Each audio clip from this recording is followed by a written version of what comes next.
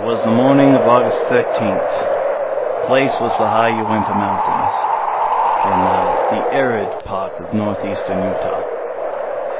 Yeah, it seemed like a day like any other day, but I had a feeling deep in my gut. Today wasn't going to be like all the rest of the days. Today was going to be something different.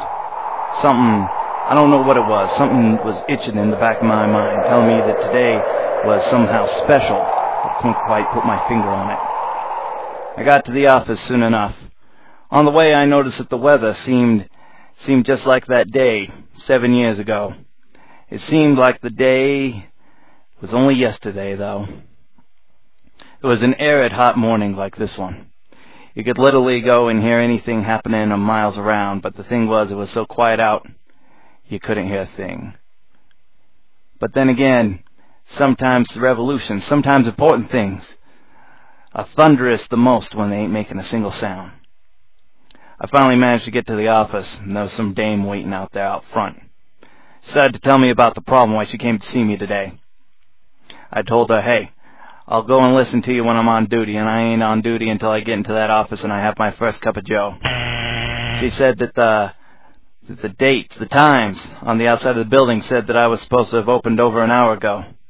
I told her, hey, don't judge me by the outside of my building, and don't judge me by my outside appearance either. I may look one way on the outside, but hey, I could be a completely different person on the inside. I've seen them before. I've put away a lot of crooks. Some of the guys, you look at them and you think, yeah, that's a lowlife, that's a scumball, that's somebody that you think belongs to be put away, forgotten somewhere on some dusty shelf where you're never going to see him again. But another guy, you look at him, you look and you think, hey, what an upstanding citizen, what a great guy, I'd like to know this guy better. Then when you finally get to meet him, really see him in depth, you get a real review of him, you really see what he's like, and then you realize that he's just another crumb bum like all the rest. Yeah, sure, I've had a few false leads in the past, a few things I thought were going one way and not another. Anyways, we finally make it up to the apartment. Thankfully, my secretary had gotten there when I was supposed to have been there earlier, but hey, it's my place of work. I got somebody I pay to get in there early, so I don't have to. We both sit down with a cup of joe, and I take that first shot, and it hits me like 1,000 bolts of lightning, waking me out of the stupor I was in. After all, I didn't get to bed until at least 3 a.m. And let me tell you, when you don't get to bed until 3 a.m., you need your caffeine to keep going, unless you're one of those lucky bums that don't have a job that's demanding of them, and you can sleep in until the afternoon. But I wasn't so lucky. She starts telling me about a problem. Apparently, she's got some sort of thing going on, some sort of get-together. She wants to know what would be best for her and her little friends to watch. I lean over the table and I say to her, look, baby, you've come to the wrong side of town looking for the wrong thing if you're trying to go and get recommendations out of me. She said to me that I was the best, that she had heard that I was the one who could tell her what she wanted to know. I leaned back in my chair and I said, yeah, maybe, but I think you're barking up the wrong tree. This anime stuff isn't what you think it is. It's all just a bunch of schoolgirls and mechs, a whole bunch of crazy sci-fi mixed with technology, a bunch of tentacles all going after a body, and they ain't asking you to dance. But she leaned over and she said she didn't think I was telling the truth. I wasn't being straight with her. She thought that I was hiding something, that I really could help her, that I was just playing hardball. I looked into her eyes, the deep, beautiful brown eyes that a man could get lost in and drown while he was trying to swim to the edge, but just give up so that he'd be enveloped by their beauty. And I said, Toots, you nailed me right to the heart. I can tell you what you want. I can tell you. I've seen a lot of anime in my day. I know what's bad. I know what's good. And I know what's right up your alley. I got some things I could recommend to you. I got some things that would blow your mind, but you know, you're a sweet kid. You're an innocent kid. I don't want to go and see you messed up like that. So I'm going to tell you what. Go get your friends. Go and get some Escaflowne. Everybody loves that. Boys, girls, it has something for everybody. Give them a little bit of Ramna 1/2. It's a bit wacky, a lit out there, but it's perfect for a party. It gives an excellent atmosphere. Try to stay away from the too heavy episodes and the filler stuff, though. And last of all, I think you should wrap it up with a bit of Excel Saga. That stuff's fresh, it's neat, it's got a lot of in-jokes, but come on, the insanity of the few spare episodes is just, it's enough for anybody. You need to mellow out with something too. So I say grab anything that says Miyazaki and pop it into your player. You'll be one set dame. She looks grateful. She didn't think I could help her so fast. She was impressed with my speed. I can see that she was washed over by relief. She kind of adjusts her hat from her curly locks, and She says to me, "Thanks." She slips an envelope on the table, and I say, "Hey, I didn't even tell you my rates yet." She says, "I know, but I've heard what your rates are, and what I put in there is at least double. I appreciate what you could do for me. You've been here for a lot of people. I'm glad you'd be here for me." My secretary was writing on the typewriter in the background, and suddenly the tip-tapping stopped when the lady said this. I could tell she was listening to our conversation. So I turned to the lady, knowing my secretary was listening to both of us speak, and I say, "Dame, let me tell you something. I wasn't here for you, and I wasn't here for them. That's not the reason I was here. I'm here to go and separate the good guys from the bad guys, the people and worth hanging out. If you want to go and waste your time watching some sort of wretched video about some sort of high school guy that was average until he met 5 girls of his dreams, well, then you just go to your local video store. But I'm here to provide salvation to those who are looking for my guiding hand. I may be a bit rough around the edges, a bit jagged, but by gum, I'm trying to go and save these people from making a mistake. So yeah, I helped you and I helped them, but I look at it as duty, not a personal favor. But if it helped you along the way, ma'am, I'm more than glad to have been of service." She looks a bit taken aback, but by the time I finish speaking, she seems to have gotten it. "Yeah, I'm here. I am here for the little people. Sure, I tell myself otherwise. I say I'm just looking to have a good time, have a job that's fun. But in the end, really, that's all why I started this whole little agency of mine.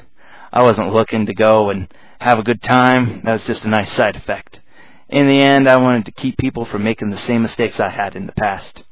And I wanted them to not waste their money on some 2-bit scumbag that was looking to sell them a raw deal." She leaves the door, closes it behind her.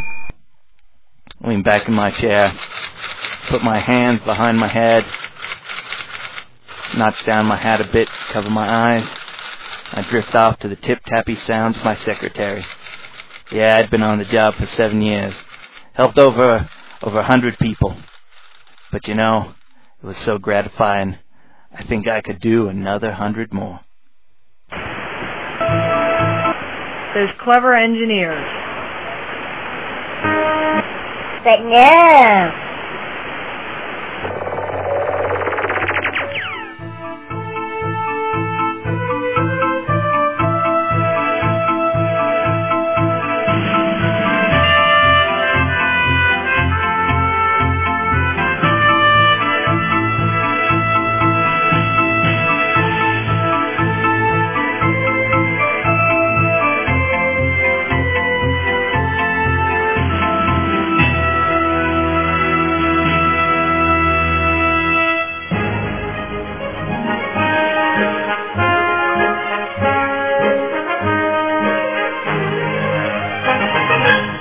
Time for ASO Radio. And welcome to another exciting episode of ASO Radio. This is episode 98, and I am NZ17. Joining me this episode is going to be Link 1986 and Warp Shadow. And together we are going to bring you the 100th episode of ASO Radio. Now, when this show airs... Oh, yes, Warp Shadow? You just said it was 98. Yes, it is. I was lying. This is actually the 100th episode. We're having a bit of hard time. We got to pre-record things, catch up, whole big mess. But what we're actually recording and people are listening to right now is the 100th episode of ASO Radio. And the date that this episode is airing is actually August 13th. 2006, making ASO Radio 7 years old. Wow. Yes, let's get some clapping going there. I can't really clap. Yes. So, I have to deal with a lot of clap all the time. Anyways, we're going to go ahead and do the news. And as an honorary thing, I'm going to let Warp Shadow and Link 1986 go ahead and take the helm with the first 2 news stories. And then we'll go with me, and we'll just keep going like that. So, Warp Shadow, go ahead and take the story about Toei Animation and the Walt Disney Television Corporation.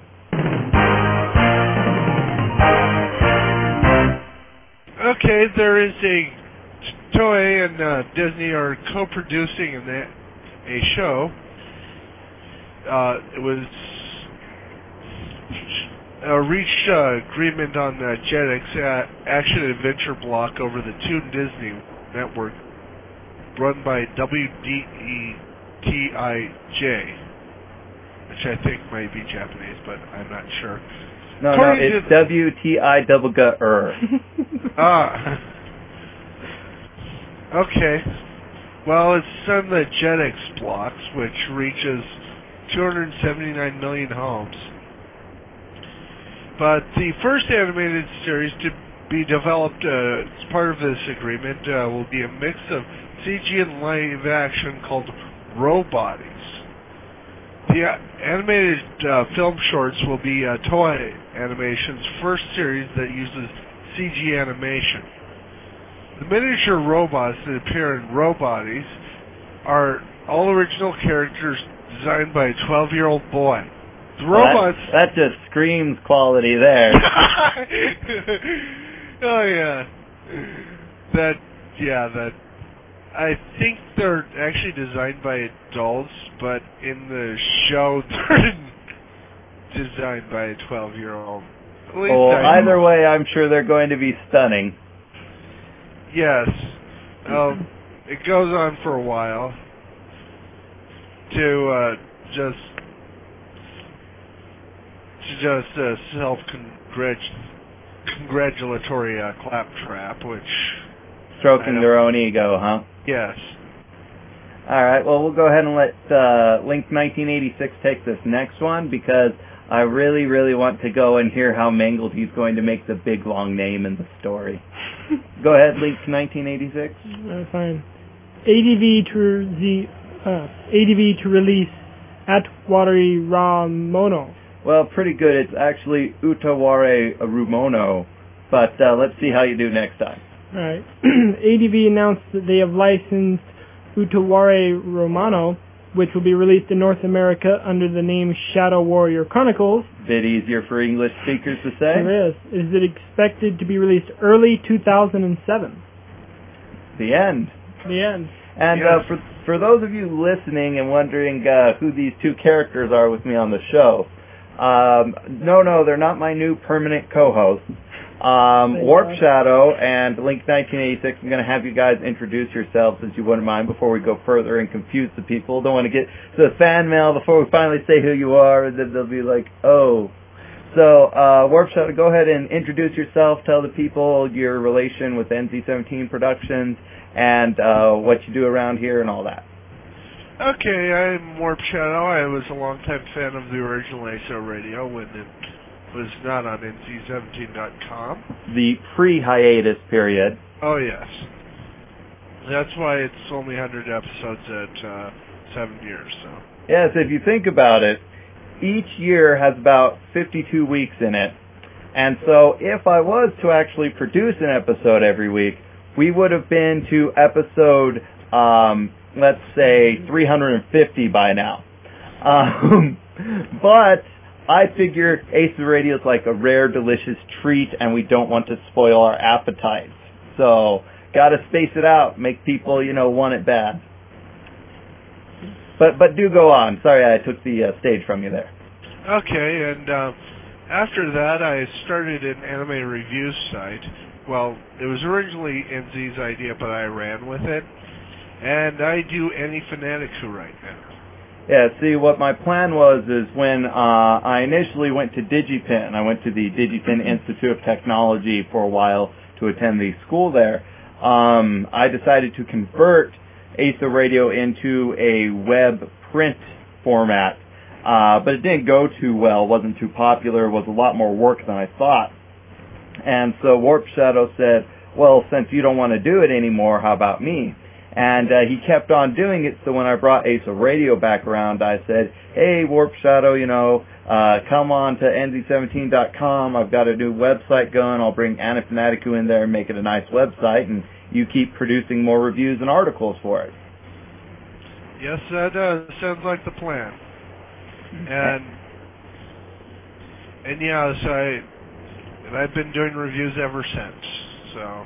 So how many reviews do we have up on Anafanaticu now, Warp Shadow? Let's see, currently, I think it's 439. Although I have a couple I want to throw up pretty soon. Ah, good. See, now that's hard work ethic. And speaking of hard work ethic, or lack thereof, we're going to let Link1986 introduce himself now. Hi, I'm Link1986. I'm probably the newcomer in this trio of retards. We're not retarded, we just smell ripe and have a tendency to shy away from people. Okay. I guess I'm related in that I've been doing Macrobo V, the comic, and everything else related to that since, December of 2003? Sounds about right. And that's pretty much it. And since we're taking a moment here, please explain to everybody why you hate Macrobo V, the series, and have aborted it like so many unwanted children. Well, like a child whom you leave up for adoption, one day I will return to it wanting to claim it as my own and... destroying what semblance of home life it's developed. Yes, exactly. Okay, and what are your thoughts on this little development, Warp Shadow? Well, let me explain. I don't think of it as a child, but of a very greedy and selfish robot. Yes, Link 1986 is much like that. That will one day turn on its creator in a fury of destruction. Well, it sounds like V, until he realizes he's covered in red and he'll start running, screaming about the blood. So you're saying I should nip it in the butt right now and just forget about Macrobo V altogether? Well, actually, it's nip it in the bud, but if you like to bite people's asses, that's your own thing. But let's move on to the next bit of news. At their 2006 Otakon panel, Funimation announced their license of the comedy series School Rumble. The company announced both the first and second seasons of the show, as well as the OAV. The series will begin releasing in 2007. Okay, Warp Shadow, will you take the next one about Paprika at TIFF? Okay. Let's see. Paprika, and Tekkon Concrete will be screened at the Tokyo International Film Festival. I think this is the wrong one. No, that's the right one. Okay. From October 21st to the 29th. Tekkon Concrete opens December 23rd in Japanese theaters. Paprika does not have a theatrical schedule yet. Although, I think there's something on the site saying that it's going to be in U.S. theaters in March. That's true. All right, and Link 1986, take this last one. Okay. By the way, just to get this out in the open, do you have 1,985 brothers, or is it just kind of a different 1986? Different. Oh, okay. Yeah. Sisters. Hot sisters. Oh, it must be hard finding good boyfriends for them all. Take this last one. Okay. Encore Action has added Steamboy and Shinesman to its lineup. They will air September 16th and September 30th at midnight Eastern Time. All right, so that does it for the news for this episode. But of course, the real meat of ASO Radio lies within the reviews section. Thankfully, that's coming up next. Yay! Yay? Or, oh my gosh! Find out in a moment.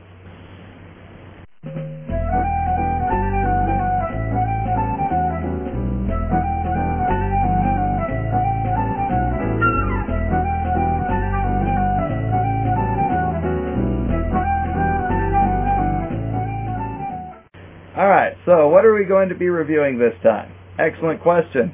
I have an excellent answer.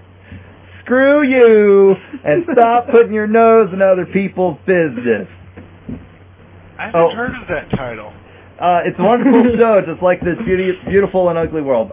So moving along, This episode we're going to be reviewing Boys B, Volume 1, Comic Party, Volume 1, and later on up we're going to review a couple of things in the hot spot. So first we're going to be reviewing Boys B. Now Warp Shadow, you've written a review of this for Anafanatic2 and Comic Party, so go ahead and get us started on Boys B if you would, and, let us know what you think of that.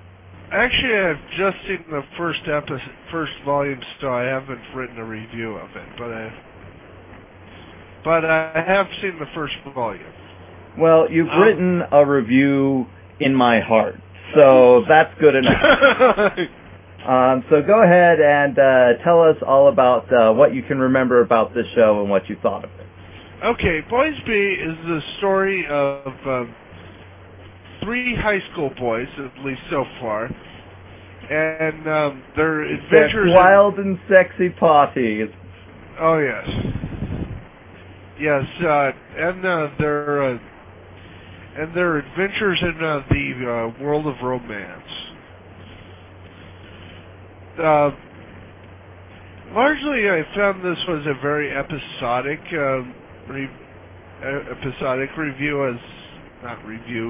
episodic show that tends to take the plot one character at a time, rather than being your just traditional harem show. Mm-hmm. That by episode 3, yes, you see 3 different girls, but they're not all falling for the same guy, which is a very nice change. Yes, it's better than, oh, I love Tenchi. Yes. Not the, 1500th Ryoko versus Ayaka battle? Mm-hmm. Yes, after all, after being around each other that long, they're going to keep fighting just steadily. They're not going to either grow closer or be more understanding or just move away. They're just going to keep fighting. Yes. After all, that's what all real people do. All right. Well, thank you for that introduction there, Warp Shadow. And so basically, you got these 3 guys, Koichi, Makoto, and Yoshihiko, all in the same class, essentially. They're in high school. I believe they're second-year students. And they're all basically, like high school boys, horny and willing.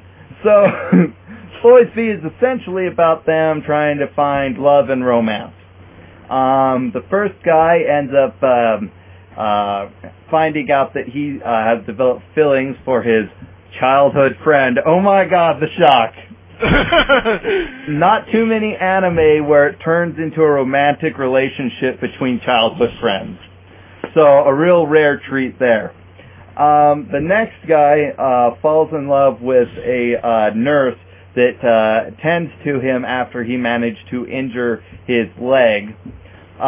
Which, when you hear nurse and love and late night encounters in the hospital, you're starting to not think family-friendly film, but don't go there, thankfully. And then the third guy happens to get French kissed by a French girl, and everybody, this episode I found rather amusing because he keeps going back to the library where she kissed him, hoping to run into her, but she's not there. So each time that he's there, he takes the opportunity to read one of the books that are there. And so he sees himself at first like this really romantic thing like you would see in some sort of TV show made for women. And then the next time he sees himself like as a heroic knight rescuing her. Another time he sees himself as a space adventurer who rescues her. It's basically the same scene of him catching her falling off a ladder or a high place, but put in all of these other crazy situations that you typically find. So I found this one rather fun. But of course the ending had to be bittersweet because what sort of Japanese tragedy would it be if that wasn't the case? Boys B, though, very skimpy on the episodes. I think it's only a 13-episode series, and each of the 4 discs only has 3 episodes except for the last one. So, a little skimpy on the episodes there, kind of disappointed me. All in all, though, I enjoyed the show. It was pretty good. It had a real doujinshi feel to it, kind of like a fan-created thing. Not because it was like crazy giant breasts and like skin-tight leather, like so many creative interpretations of our favorite series. But more so, it was because this it had it had high production values, but the look itself looked to have similar coloring and character design like you see in doujinshi. But I'm going to go and give Boys B a recommended. It doesn't have quite enough solid a feel for me to give it a highly recommended, but I did enjoy this show. And who knows, it may get even better with time, but that's hard to say. After all, I thought that his and her circumstances was going to be really fantastic, and it was up until the last 2 volumes, so. Any thoughts on this, Link 1986? Haven't seen the show or read the manga, so. No, I mean thoughts on what I said. Oh, well, I thought you dragged it out a little long. That is the point of the show, is listening to what I say and having funny quips with each other. Oh, okay. Well, I felt that you dragged it out a bit too long. Could have, cut it up shorter and gotten the point across. Well, good news is you're fired. So moving on, we're going on to our next review now. This one's called Comic Party. And don't worry, there's no kamikazes in it. This was actually pretty inspirational, and I'll let Warp Shadow go ahead and tell about this one too. Okay, Comic Party is the story of Kazuki Sendo and his slow, well, I'm not sure how slow, but his descent in the world of fan comics.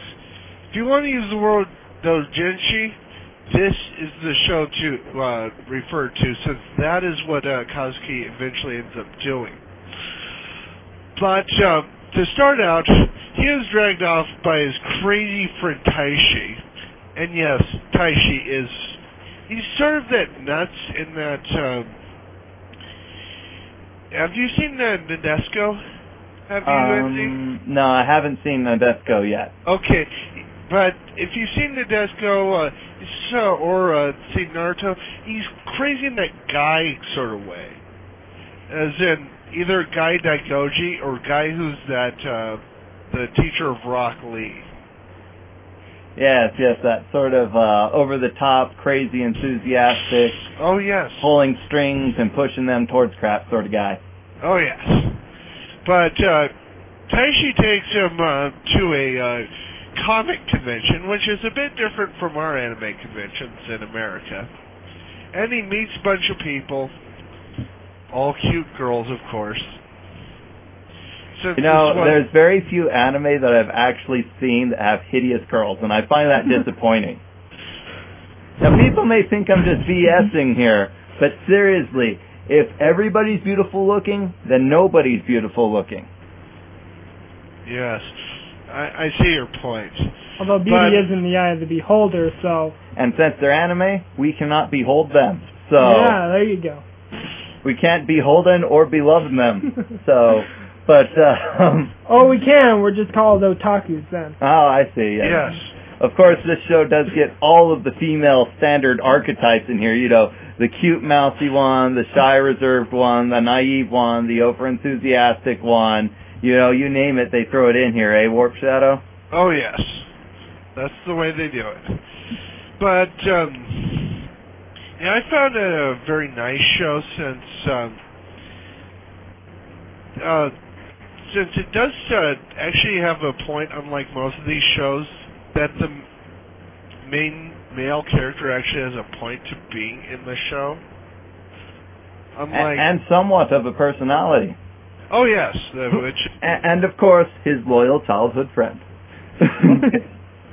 Who hates anime with pretty much a passion. Especially doujinshi, and especially since it's been pulling Kazuki into its world. Oh, yes. Yes, Yeah, you remember Genshiken, don't you? Let's see, is that one of the shows I hated or one of the shows that I liked but can't remember?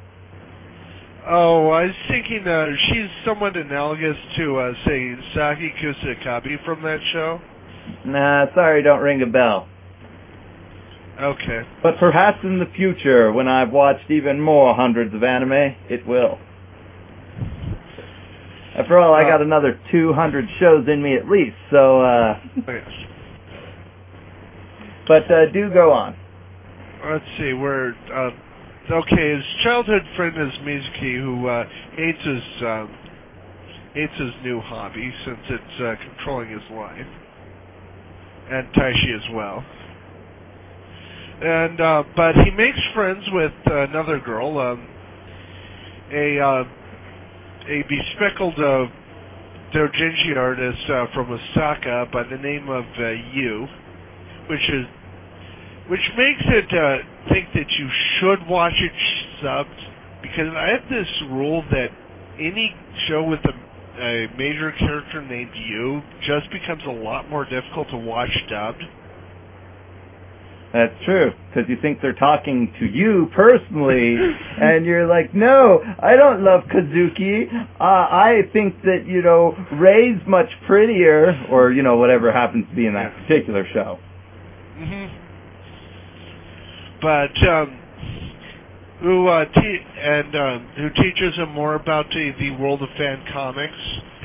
And, for the first volume, he's pretty much learning various aspects of the fandom. Let's see, in I think episode 3, he runs into a cosplayer, Reiko. How many episodes are there in Volume 1? There are, I think, 3 episodes plus a bonus little thing that doesn't actually tie into the story. Okay, so he finishes, I think, with Reiko. And a piece of cake. This volume came with a delicious piece of strawberry cake. Ooh. Well, it was delicious until they shoved it into the little green scene envelope. And then it was just, I had to clean the disc before I could do the review. And after I cleaned the disc, the cake tasted awful. So, although it did double as a plate, the DVD did work as a plate. Oh, yes. Okay, but, yeah, so let's see, that Mizuki... pretty much covered it pretty well, so I'll go ahead and take over at this point if you don't mind. Okay. I enjoyed Comic Party. It was a good fun.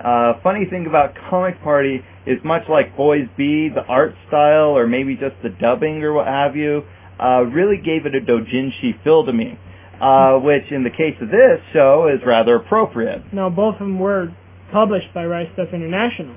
Yes, so. Right Stuff's dubs either are really great or they're like, geez, what ADR director picked the people for this one? And I thought the dub was competent, but it wasn't exactly endearing. And the overall plot line is simplistic, definitely simplistic. It's more, if you want, an educational show to teach people about the world of doujinshi if they don't know about it, at least the first few episodes. But the most important thing in this show to me is I found it a bit inspirational. Now, of course, I run NZ17 Productions, of which ASO Radio is a part of, and it's really inspiring to see the main character in this show go from just a regular person to start going and finding his passion in doing doujinshi to actually going to a convention and selling it. Now, of course, he doesn't sell very many of his first copy. I think he only sells 7 or 8 copies. But he does make it does give him a sense of, accomplishment, of self-worth. And, in turn, it made me, as a small content provider, also feel inspired that, as if I were in his place and seeing that such a thing could be possible. Why, of course, my brother. It is our first step to world domination! Indeed, we will see our episodes and our reviews and our websites with comics to the very ends of the earth and to media domination. Oh, yes. And by the way, Taishi does refer to Kazuki as my brother, even in Japanese. Not he just says, no, my brother.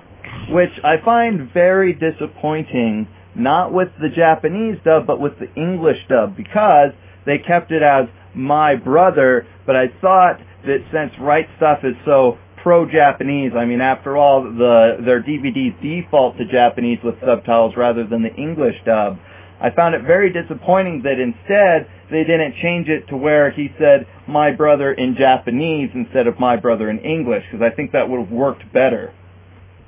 Oh, yes. So I'm going to go and give Comic Party a highly recommended. Normally I would give this probably just a regular recommended rating, except for two things. I think this show's going to get better as it goes along. It definitely seems like it's not just maybe sort of, but like this is just a couple of steps of introduction and then we get to the meat of things. And also, like I said, I found it pretty inspiring.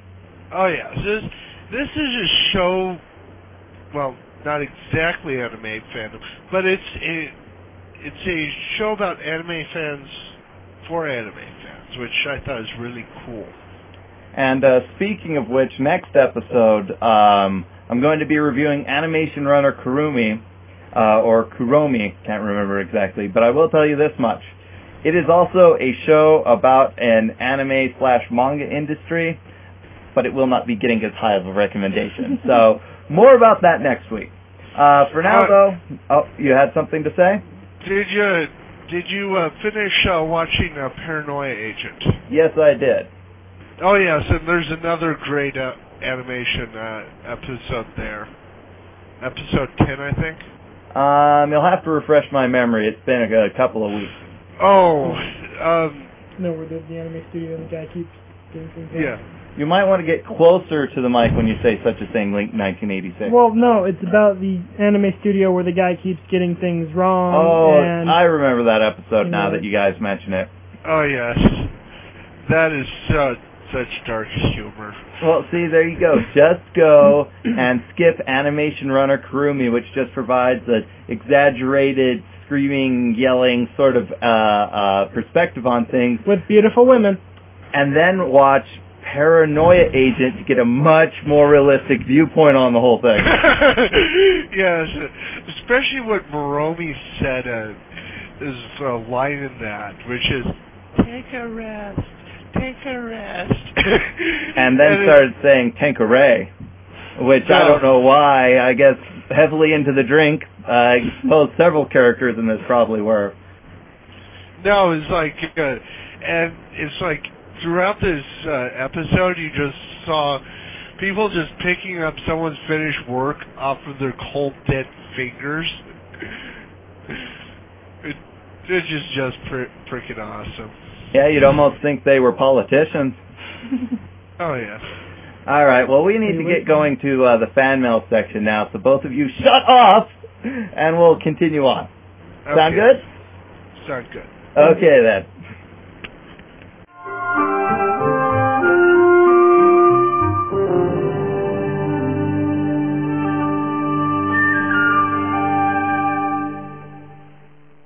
Okay, so now it's the fan mail section of the show, the part where you, the fans, write into us, and we go ahead and say what a wonderful compliment you gave us, or please, that doesn't apply, you're writing to the wrong place, such as the time when the guy was being a jerk and was saying he was writing about The Simpsons and ha-ha, which, listen to the archives if you don't remember that. Okay. But also very awesome for everybody is we have a if I can pull it out and I can tell everybody. Okay, this is my little friend. His name's Hamtaro, and he's a ham or hamster, and he's going to be taking the fan mail this episode. He's so much fun to talk to. Okay, maybe not. Let me see here. Now, I've got a special number that you can call in. Now, traditionally, we do fan mail on the show that's sent in via our fan mail submission form that's on the website. Sends me an email. which can, of course, be found at www.nz17.com/ASORadio. But also, I have a special voicemail number you can call if you would like to leave voicemail for us to go and play on the air. Now, of course, we're going to screen the voicemail, so don't go and call in some rude messages, because I'll only listen to those at night when no one's around. So, if you would like to leave a voicemail for us, go ahead and dial on your touch-tone phone, or pulse phone. We also accept that because it goes to the same place. It's area code 775-514-1140. Once again, that's 1-775-514-1140. Or you can also reach me through a SIP-compatible voice over IP application, such as the Gizmo Project, which can be found at gizmoproject.com. And I'm going to leave the address for that on the fan mail page so it can easily be found, because obviously you're not going to write down the really long thing that is my SIP address. And of course I'll have the phone number on there as well.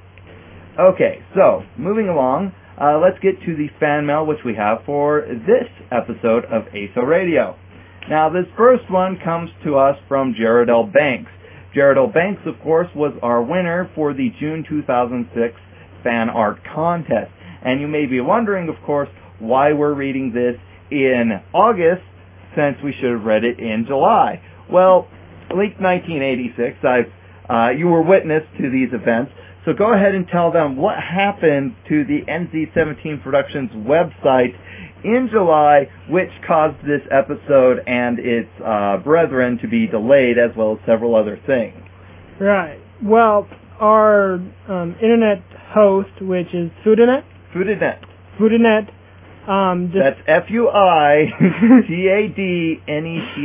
Yeah, they decided, it'd be a really great idea. There's no one on this server, so let's just delete everything on it and, oh wait, maybe there was something on that server. Yeah, so we were pretty much on that server. See, what happened is we go through Foodinet for our website hosting. And Foodinet, in turn, is a reseller for a larger hosting company. And one of the people that had their website hosted there requested a reformatting of their hard drives that were hosting the website. Why somebody would request that, I'm not exactly sure, but what have you, the person that went to erase that hard drive got and mixed up the IP numbers and instead erased the cPanel 1 and 2 hosting computers for Foodinet. And so ASO Radio, Anna Fanaticu, and Macromovie the comic, which of course Link 1986 authored, notice the past tense on that. He says he'll come back though, so maybe it'll just be like ASO Radio and take 3 years. But here's my point.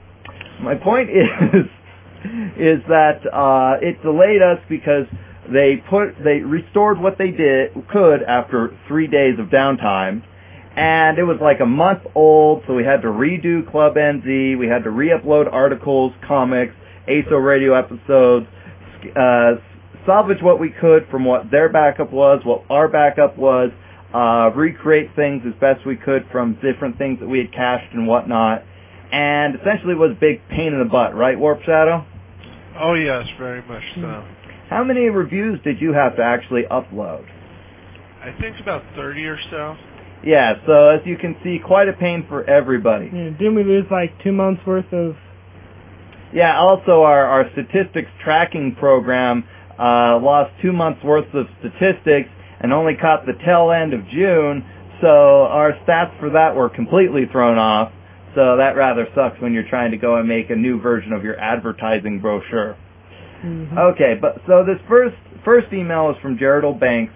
We wrote to her letting her know that she won the fan art contest for our Bandy fan art contest, which we run every month, of course. Still time to get in your entries for this month, so be sure to use the fan art submission page and enter, and you could win some fantastic prize from our mystery vault.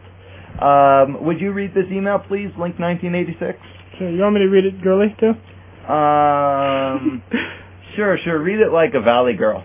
Okay. Oh my god! I can't believe it! Thank you! Well, let's see. I'm collecting certain things, like Inuyasha a lot. Manga titles I'm collecting, too. By the Sword, own Volume 2. Meru Puri, own 1 through 3. Oran High School Host Club, want Volume 6. Wish, own 1 and 4. And, titles like Rurouni Kenshin, own 2, 19 to 21. Thank you so much. I'm so surprised. I'll be sure to write about you guys on my site. You guys are great. Thanks, Jade. Okay, so I wrote back to her saying we had a lovely prize from a mystery vault to send, which in this case was a volume of Oh My Goddess. I think it kind of fit up there with the whole magical and medieval kind of, stuff that she listed. Mm-hmm. And she listens shoujo. True. And Oh My Goddess, I wouldn't say is technically shoujo, but I think it's something everybody can enjoy. Well, at least it's not boobies. True.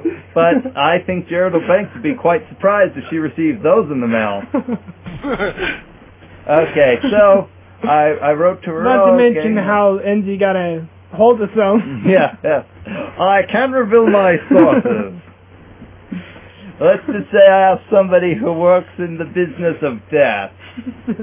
Okay, so I wrote her, let her know she won, and let her know she forgot to send me her email address. And so the other fan mail is in regards to that. But she also wrote in that, oh, by the way, I'd like to contribute some more fan art, if that's okay with you. I'll have to scan it in, but it won't take long. Next email, I'll email some newer Bandy pics. Well, thank you for entering our fan art contest, of course. Look forward to getting your future entries. Maybe you'll win a couple more mystery prizes. And, of course, very nice thing is that we haven't got the pics yet. So, if you could send those in, that would be much appreciated. And your package should be arriving any day now. Okay, so that does it for the fan mail portion of the show. Do you guys have any sort of news or announcements about your respective websites that you maintain the content of? Or is there anything that we've done recently on NZ17 Productions that I should mention on the show? Nope, not that I can think of. Warp Shadow? Honestly, I'm just going to continue doing reviews for a while, but I'm open to having other people post their reviews, just as long as you vaguely know English. And, of course, vaguely knowing English can lead to hilarious reviews sometimes as well. And so if you would like to write for Anti-Fanaticu, use the fan mail submission form on ASO Radio, and I'll forward those to Warp Shadow. Or, of course, you can post in our forum, which is nz17.com/forum, and that's available pretty much whenever our host doesn't go down. So you can visit there, and we're always, introducing new topics of conversation there. Like I said, a lot of stuff on the site was down, but I took the opportunity to go and upgrade a lot of stuff. So instead of running our Artist Alley on the Gallery 1 software, we're running it on the newer and better Gallery 2 software. It even has a RSS news feed that it provides, so you can be notified when we put up new pictures and have links straight to that. That'll be very useful around convention time when we go to NandesuCon in October. I also upgraded the MacroV website with a new news script. If you haven't seen that, it's very similar to the one on Anti-Fanaticu. Very nice. Instead of a super long page, we got, just nice little news segments. Let's see. ASO Radio, like I said, I'm going to put up the new contact information. If you'd like to leave a voicemail, you can either call it in on the telephone, or you can use your computer if you have something like Gizmo Project or Akiga installed, which is compatible with SIP. And I believe there's some Microsoft program. It's not NetMeeting, but I think it's Windows Messenger or something newer like that you can do that with. And I'll provide links to that, not 1986 of them, but I will provide links on the fan mail section of the show.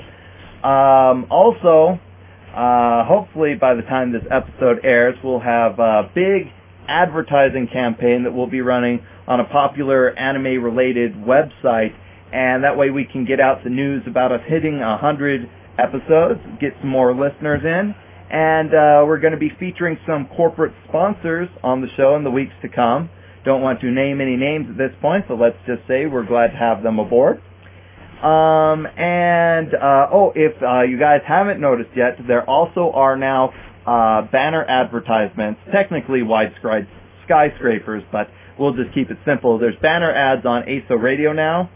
Of course, nobody wants to have banner ads on their website, but nobody wants to go and discontinue their website forever, so having advertising of some form seems to be a necessity in a world where people want money to go towards them getting products rather than supporting services. So, of course, we still, of course, have Club NZ, which I have put up, upgraded the software on that slightly, also upgraded our advertising software. Not that the end users should really care about that. Serving you ads better than ever.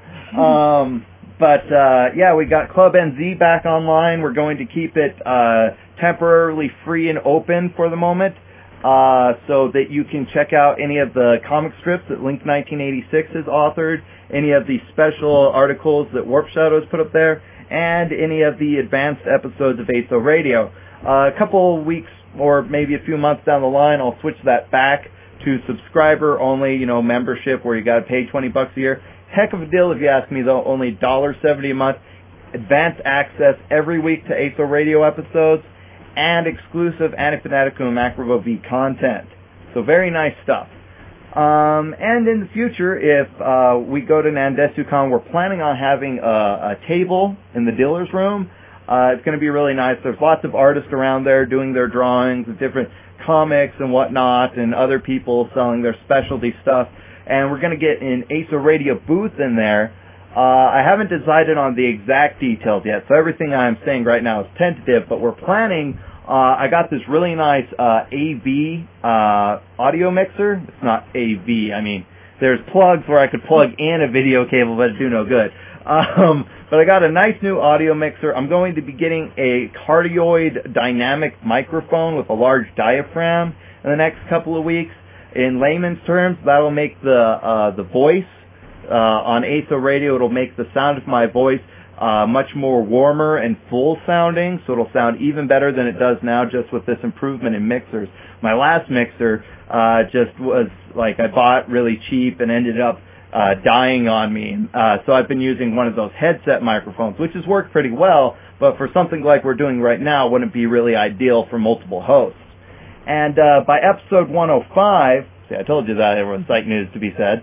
By episode 105, I'm going to introduce some new hosts on the program. Now, of course, Link 1986, Warp Shadow, make very excellent guests. I want to thank you guys for being on the show, of course. But I would like to get some people who are going to be permanent permanent co-hosts showing up every week and helping me do the show. Because while it's nice having you guys on the phone, well, I'm going to be moving, so it'd be kind of hard to do with Link 1986 since he's sans internet access at the moment. And Warp Shadow, of course, lives quite a few states away, and while doing this over Gizmo Project is very nice, adds a bit of a delay in the audio, so it's harder to work that dynamic, especially since we just can't both sit down and watch the same show. So, but yes, all of this and more to be expected in the next couple of weeks of ASO Radio programming. And seems like there was something else, and it probably was important, but I forgot it for now, but I'll be sure to mention it when I remember. Probably wasn't even important or anything at all, but just as a disclaimer, I thought I would put that in there. Okay, well, let's go ahead, and we're going to move on to the hot spot.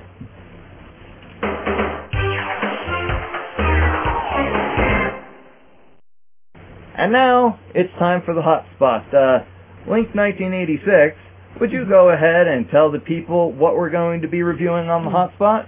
Sure. We're going to be reviewing the first volume of Sergeant Frog, the manga, the Nintendo DS game New Super Mario Bros., and another DS Which is not about Mario and Luigi's long-lost relatives.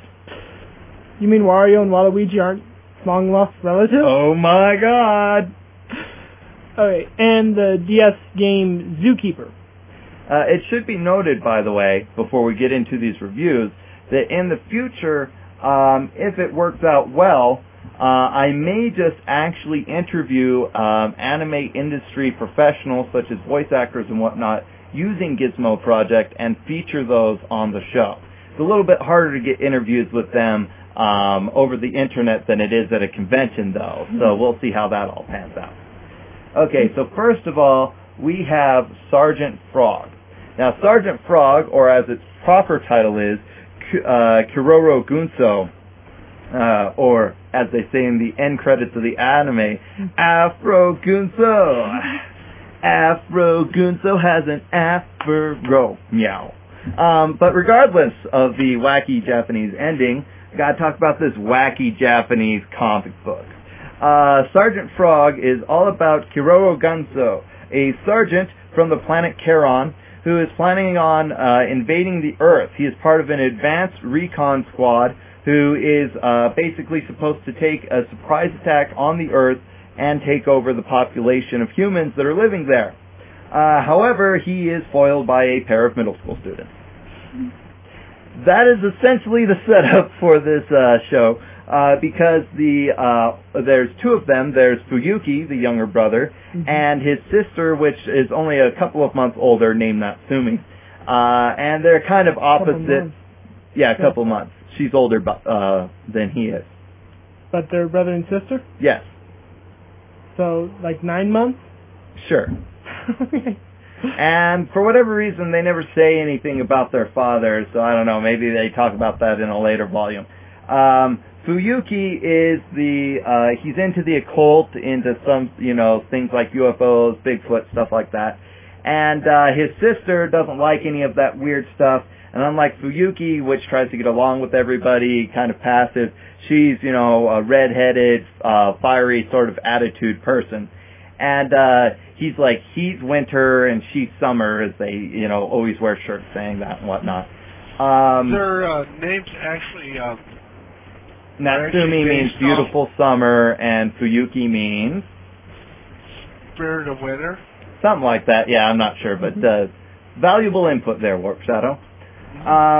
Kiroro then basically becomes dominated by Natsumi, who forces him to do chores and whatnot.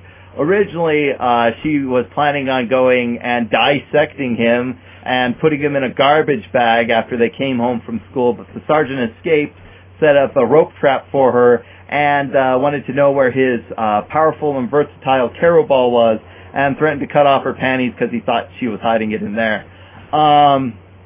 Which I should mention, by the way, the author of this. Would you grab the book out there on the shelf for me, Link 1986? And by out there on the shelf, I mean it's out there on the shelf, not in here on a shelf. Anyways, the author used to be a big hentai drawer. Not specifically pornographic stuff, but very titillating things. Ecchi, if you would. Correct, Warp Shadow? I think he or she also wrote Arcade Gamer Kabuki, which... that very well may be. Yes. It was a show about a girl who had super video game playing powers when she flashed her panties. Yeah, so obviously the author, Mine Yoshizaki, is quite the pervert. But I guess drawing all sorts of perverted ecchi manga and doujinshi will do that to a person. So, but once he hit it big with Kiroro Gunso, this has been his big project for the last couple of years, is doing the manga and then later working with the production crew on the anime. So he hasn't done much pervy stuff outside of Sergeant Frog. Now, I'm not saying it's, perverted, sort of, can't let your children read it, but I definitely say you'd want them to be, let's say, teenagers who have been given the talk, because this manga does kind of tend on the, hey, look, nipple impressions on the swimsuit side of things, and what have you. Warp Shadow, you've seen a bit of the anime of this, right? About the first 5 episodes. Has any of the other frogs been introduced in the first volume of the manga? So far, they've introduced Tamama, who is living with Nishigawa, I believe her name is. She's the daughter of a very rich CEO of the world's largest company. And of course, this leads to all hilarious things like her buying an island just so that she can have a romantic time with Fuyuki. And she's got a split personality where one side's a violent, crazed psycho who will do anything to get closer to Fuyuki, and the other side is a timid, shy girl. And Tamama, a cohort of Kiroro, who might be sensing a theme with the aliens' names here, happens to also have a split personality much like this one, in which he uses his extreme jealousy over anyone getting close to Kiroro to emit fire laser beams from his mouth and eyes. It can lead to quite hilarity. And there's a lot of pop culture references in this series. For example, would you please open the door, Link 1986? We'll let a little cool air in here. The studio gets awfully hot because the studio is awfully crappily ventilated. Anyways, he's got all sorts of pop culture references. One of the opening pages of a chapter has the characters dressed up as Parappa the Rapper characters. Kiroro is always building Gundam models. The controllers that a later member of the squad makes are made out of iPods. Just all sorts of funny, crazy stuff like that. And of course, there's a lot of Japanese culture in jokes which don't exactly translate well into English. Speaking of translating well, this was not a book that was translated well. The book was translated into English, of course, but you can definitely tell that the person translating this is not very good at speaking English, or as I think is more likely, English is not his native language. He learned it as a secondary language because it really comes out in the way that the translation is written.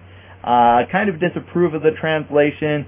The dialogue balloons kind of just use the Japanese Fuyuki or whatever, and not really what they're trying to get across, which is kind of hard. They did keep the honorifics in here, which is a good thing because it's a bit more authentic. You get an idea of how each character feels towards the other characters. But the downside, of course, with honorifics is when they're doing something comedic, it really breaks the pacing of that. So I think when you do a translation of manga, you should drop the honorifics when it comes to something that's supposed to happen that's fast-paced or comedic-orientated, because pacing is very important in a situation like that, instead of reading all the sans, chans, and donos. So I'm going to go ahead and give Sergeant Frog a recommended. I liked it, but the cheesecake panty shot kind of things, which are showing characters bending over, or Aki, the mother of Fuyuki, and Natsumi, she's a manga editor, funny enough, who eventually finds out about Kiroro because her children tell her, and he respects her because essentially she's the general of the house. But she is just grossly over-endowed. I mean, to put it one way, a single one of her breasts is larger than her children's heads put together. And apparently Natsumi is even larger breasted when she becomes fully grown, and I just find that plain disturbing. And so all in all, I enjoyed this, but it just kind of didn't quite have it all there for me. The translation needed a bit of work, and it was kind of like all the characters look cutesy like you'd expect from a children's show, and it's got some references to things that kids wouldn't get. But also I think that if you were a girl and reading this, you may not immediately realize all of these cheesecake shots are in there on purpose, but I think it really detracts from the manga as a whole. Warp Shadow, you've seen the anime, which is much toned down from the manga, but it's still a little bit on the, hey, check this out sort of side. What do you think of this whole thing? Oh, I found out that the anime does, it's not distracting to a big point.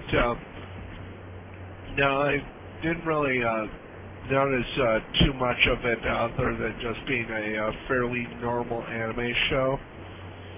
It's more about the Kero and how he is not taking over the world. Yeah, that's the thing about this is Kiroro, he's a super big slacker. He'd rather be playing with Gundam and screwing around and taking on the serious mission of keeping the house clean than actually doing the plan to actually take over the world. This isn't so much revealed in the first volume of the manga, and the anime was made probably about 5 years after the manga began or so, 4 or 5 years. And so they get to the Pinky and the Brain-esque bit. In the beginning of the manga, Kero is actually honestly trying to take over the world, but pretty soon it comes down to every story is some crazy new Pinky and the Brain-like plan to take over the world, which actually hides its ulterior motives of him trying to get money to buy Gundams or whatever.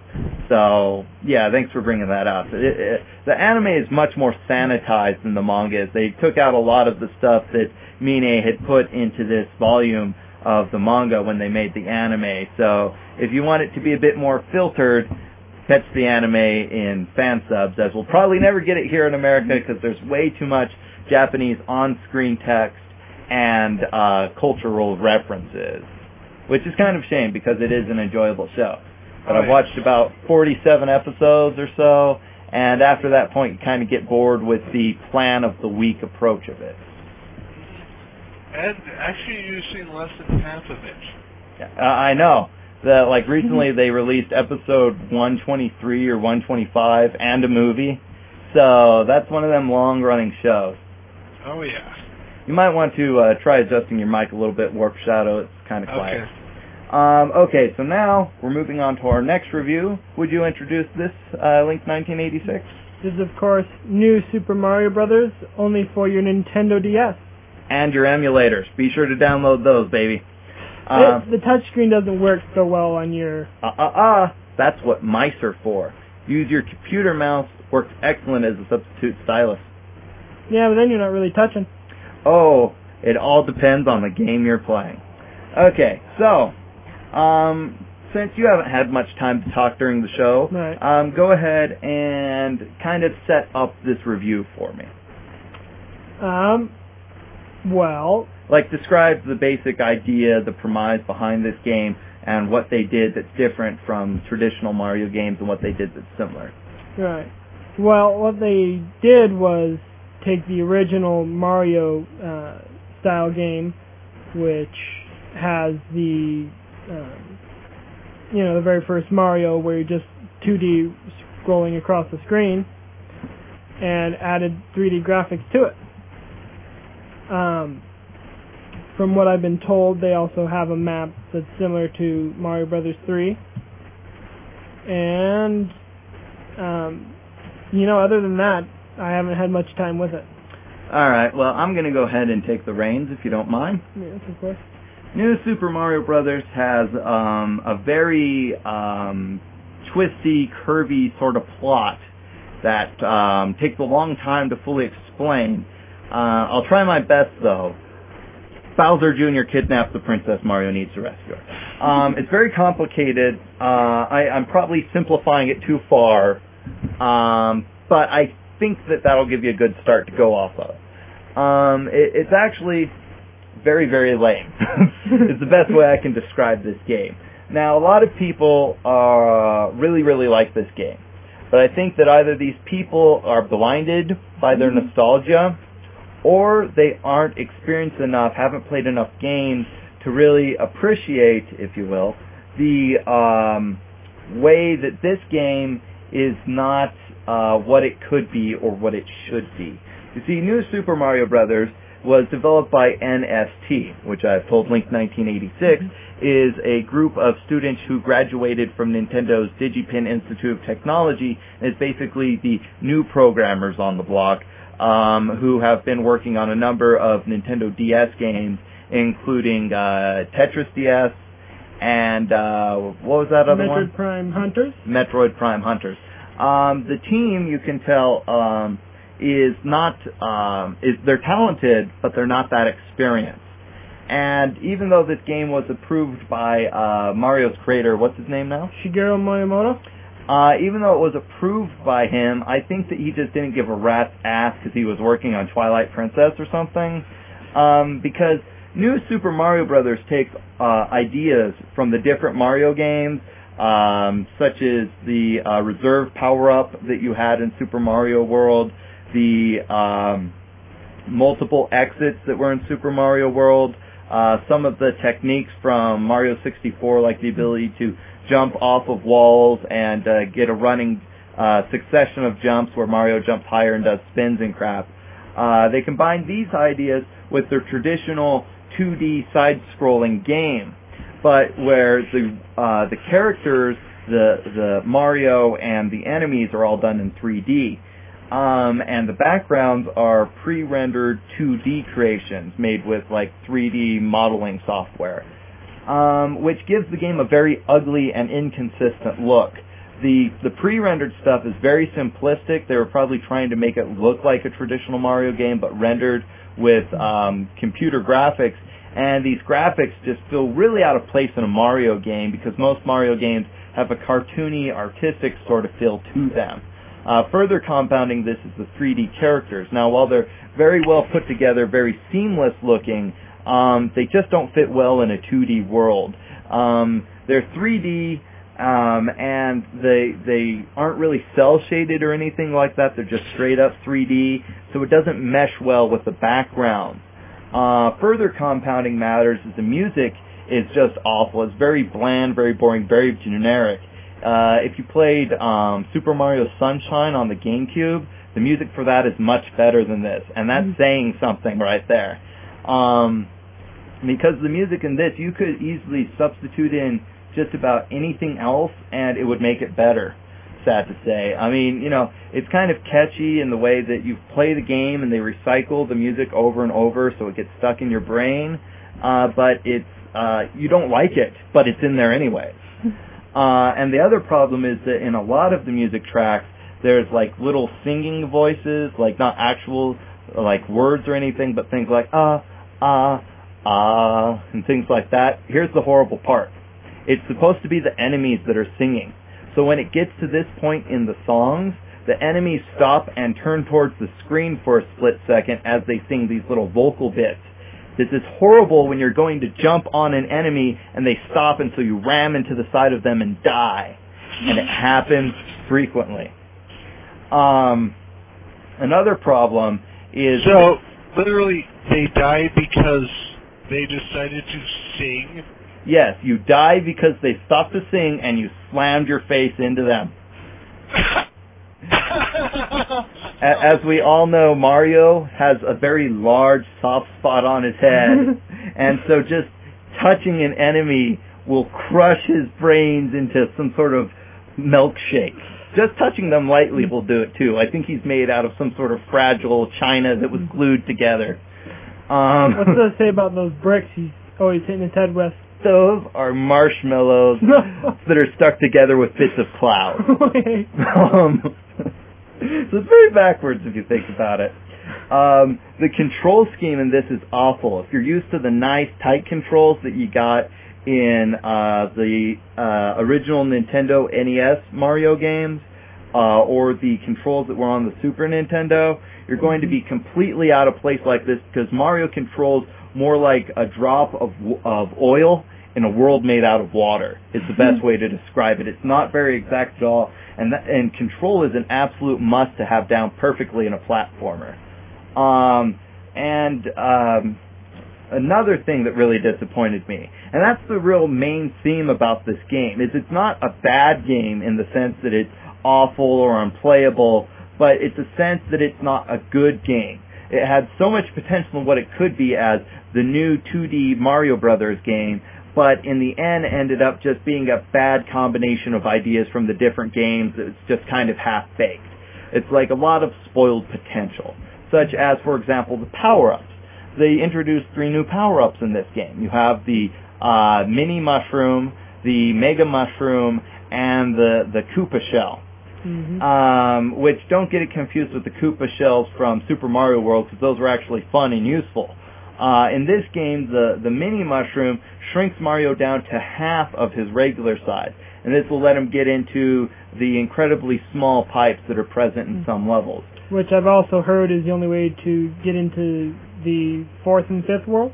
Yes, it's very dumb because you see, unlike Super Mario World, which Link 1986 here has experience with, and you can attest that the secret exits in that game weren't so much as, oh, what power-up do I have here, as you've got to pay attention to things and notice, I think there's something up there, some sort of secret I can find. You can find these alternative exits. In the new Super Mario Brothers, almost every alternative exit in the game, if not every alternative exit, requires you to use one of these new power-ups. And so, let's say, like me, you play through the game, you want to go and get all the alternative exits and, unlock all the paths. You actually have to go back to a stage which has one of these 3 special power-ups, collect that power-up, and then manage to get to the end of the stage without dying, so then you can use that power-up in a different stage. And what makes this really a pain in the butt is that Mini Mario... monsters keep singing and you plant your fat face into their butt. Exactly. And as Mini Mario, you can jump higher, a bit of floatiness when he jumps, but one hit will kill him. So it's more like a power down than a power up, in my opinion. Mega Mushroom's nice because it makes you huge and you can crash right through enemies and blocks and pipes and whatnot. But that also has a problem because it's a temporary power-up and you can't use it in every stage, such as the water stages, which have a fixed top and bottom, are too small for you to be mega in those, and so you can't use the power-up in there. Or if you can, the swimming levels are even worse on the control, even slower, and so the power-up's completely useless there. But at least both of those, even with all their faults, are better than the Koopa Shell one. Because what happens with the Koopa Shell one is if you get running quickly, Mario will duck down into the shell and you'll fly around like a loose Koopa shell. If you played the earlier games, you can hit a Koopa, pick up his shell and throw it. That's what happens with Mario, and you have no control over it. All you can do is try to pop out of the shell before you fly off into a bottomless pit. So very hazardous because you can just fly into an enemy, fly off a pit, miss something completely, and it's just retarded power-ups, basically. Like Link 1986 here said, in order to get to 2 of the worlds, they have these cannons, and you think, the cannons will get you to the secret worlds, because, they blast you to the other worlds. No, if you go to find all of the cannons, and by the way, there's 3 special coins hidden in each level. How exactly 3 special coins got hidden in each area Mario traverses, I don't know. But Luigi, that bastard. You got to collect all of these coins to get all the endings, because mushroom houses and some levels will be blocked off unless you have the 5 coins to open the path. And the only way to get to Worlds 4 and 7, I believe are their numbers, is you have to be Mini Mario and defeat the stage boss in Worlds 2 and Worlds 6, which is an utter pain in the ass, as you're Mini Mario and you have to do Mario's butt stomp to do any damage at all, because Mini Mario just normally bounces off all of the enemies. And so you have to use his butt stomp technique. The problem is when you use it, you jump up in the air, press down, Mario takes a second to spin around and then slams his ass on somebody. And so it's very difficult to get the timing right on this to successfully be able to destroy the enemies and get to these hidden levels. So, while everybody's saying great things about this game, and while it's currently the best-selling game in North America, it is not the currently best game in America. So I'm going to have to give New Super Mario Brothers a neutral. It could have been so much more, but as it is, it just kind of ends up like a pie, like a meat pie, but it's only lukewarm, and nobody wants to eat lukewarm meat pie. Your guys' thoughts on that? I could go for some lukewarm meat pie right about now. That's because you're gross. Warp Shadow? Well, I haven't played the game, and I probably never will, so... Is it because of my review, or just don't care for the system that it's on? Yeah, I haven't touched a Nintendo since it was a 16-bit machine, really. Well, that is Link 1986's favorite one, right? Mm-hmm. Nintendo DS. I wasn't talking about that. I meant the Super Nintendo.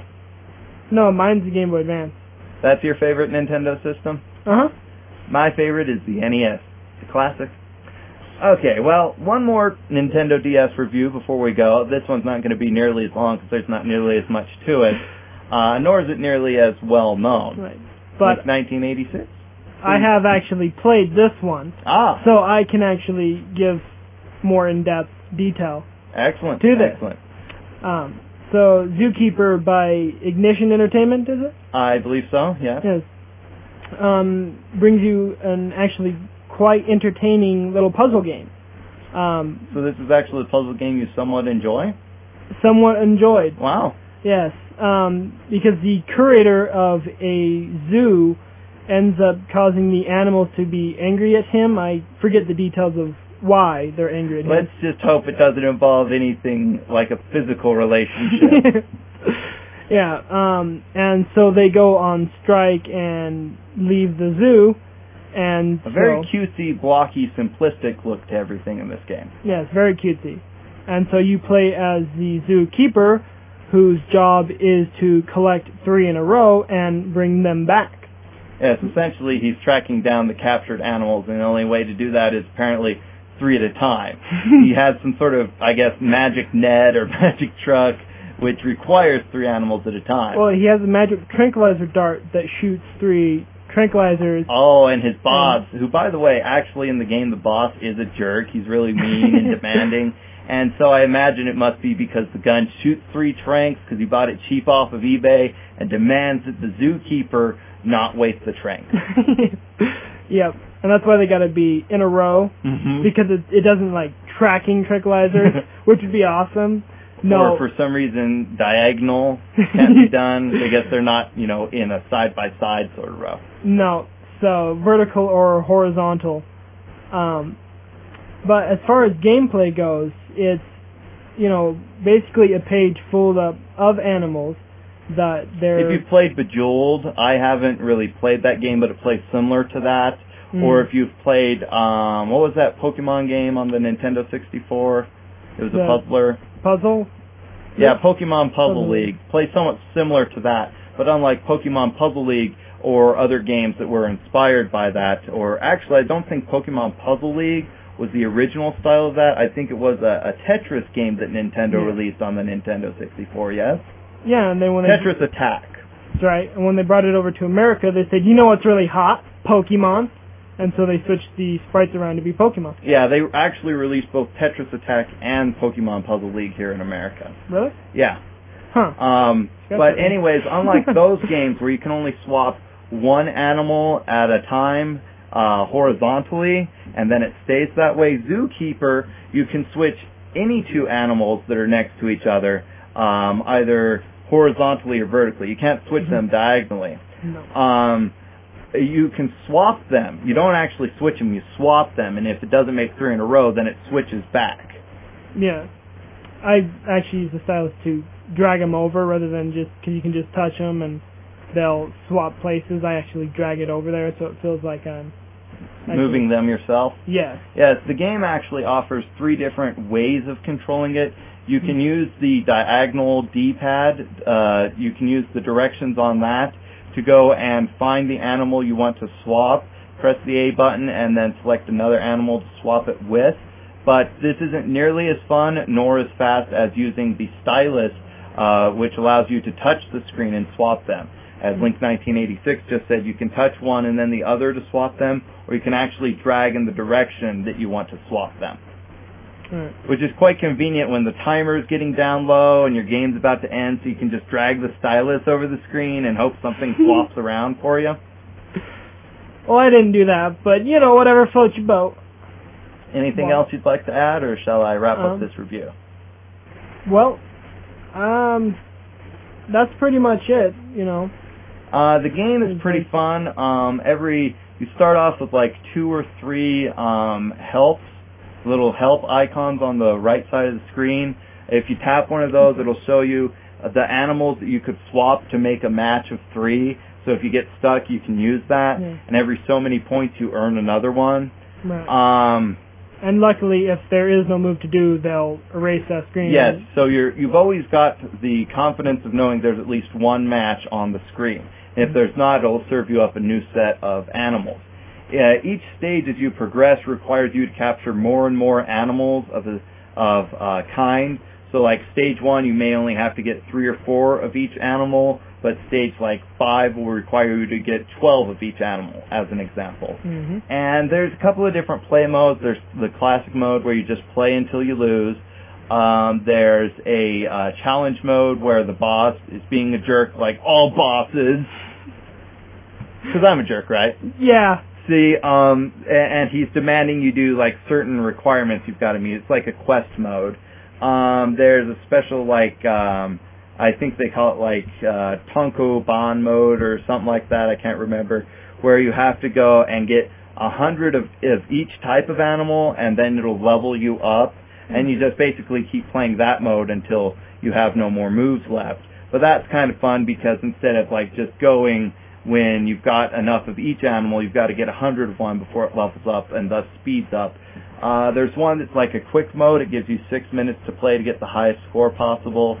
And it has a 2-player mode in which you can use either each person having a game cart, which of course is faster to get started, or you can have everybody play using the wireless connection that the Nintendo DS system utilizes.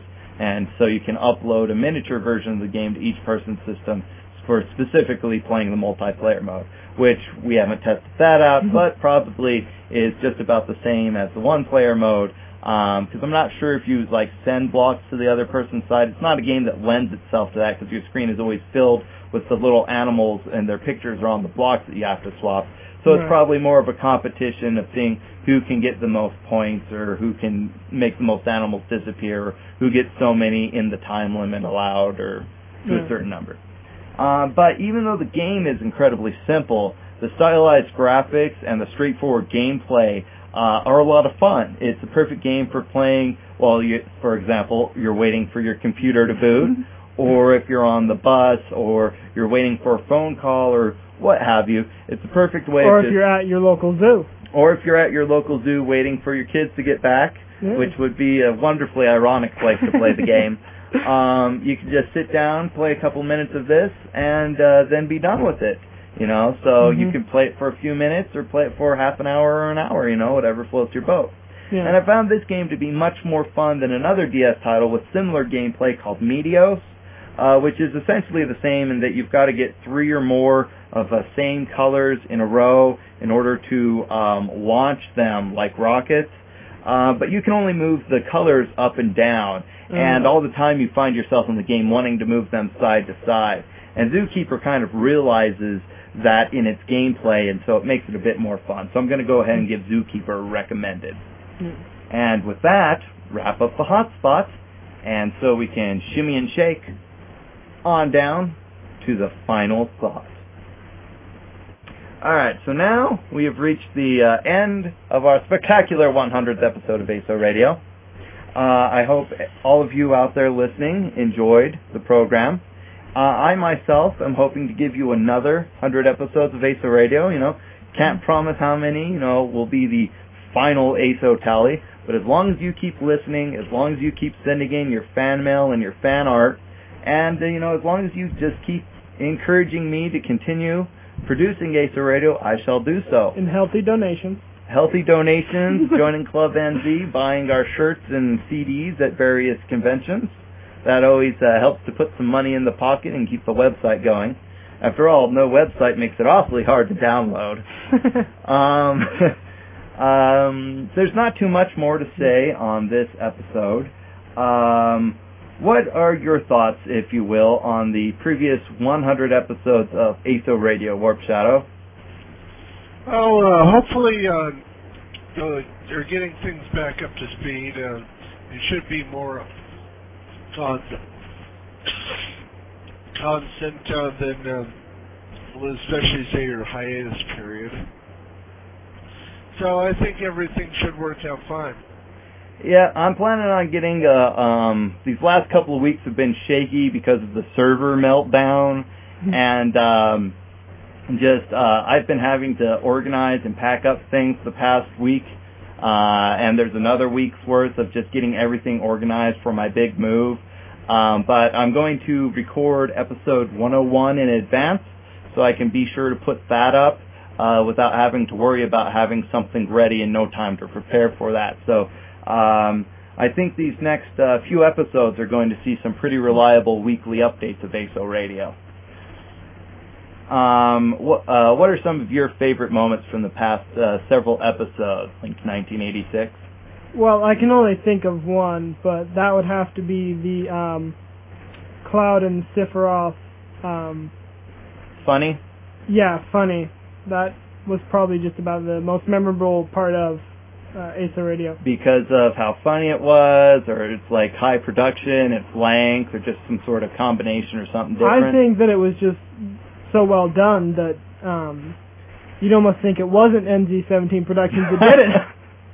That's cold, man. That's cold. But I do appreciate that backwards compliment there. It was pretty well done. I am actually pretty proud of that funny. We've done a lot of funnies on the show before, such as my Oh Macrocosm Can't You See song, which is a play off of Excel Saga and the Backstreet Boys song, which did take a lot of effort, but were not as well received.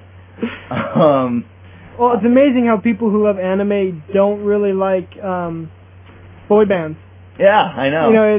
So it didn't really pan out like I was hoping for. No. But I have done some that I thought were pretty funny. I thought the one where we've done fake commercials in the past in between the segments, and I thought that the convenient home mecha one was pretty funny because we were like, and then we're like, these sound a lot like those mecha from Xenosaga with Z-Guy, Yeah. Had some good times. A lot of hosts on the show, of course, and we've had T-Man, we've had Z-Guy, we've had DB3, we've had Kiko6, we've had Tetsuya, we've had yeah.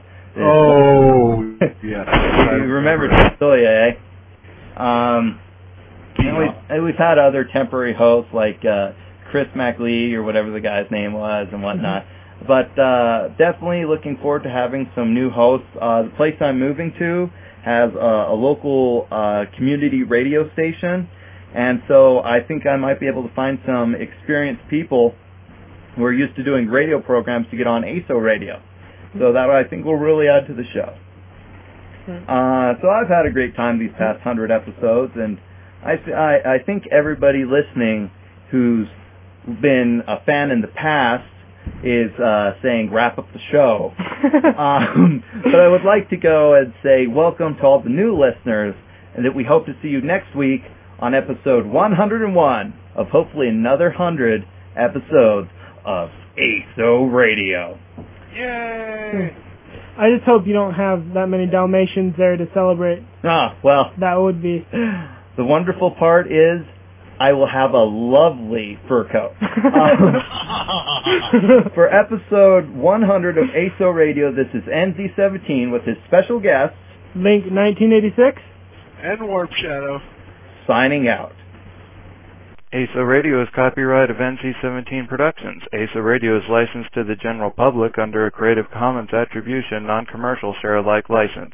Additional licenses available. For more information, visit us online at www.nz17.com.